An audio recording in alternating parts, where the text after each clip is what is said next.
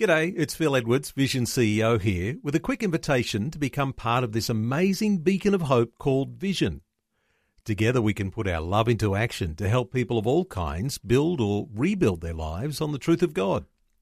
Please consider the part you can play during our upcoming Visionathon appeal, remembering that it's your support that makes Vision possible, including this podcast.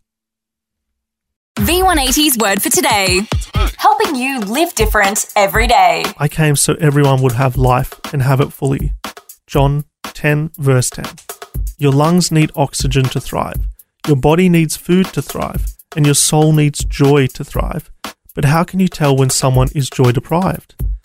By how they look and what they say. John 10:10 helps us to understand that God wants us to live a life fully, while the enemy will try to deceive us into thinking that enjoying life is not important and it's wrong to be having fun rather than working hard.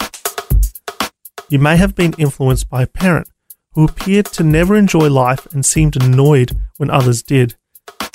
Maybe you were told to be quiet when you laughed out loud.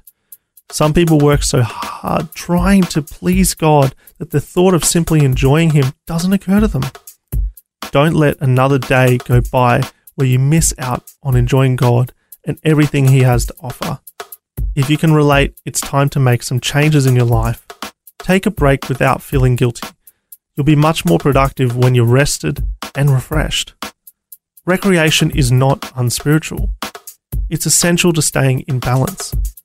We live in a driven, stressed out society, but you can change. You can be joyful if you choose to. The word for today, as featured in V180 magazine.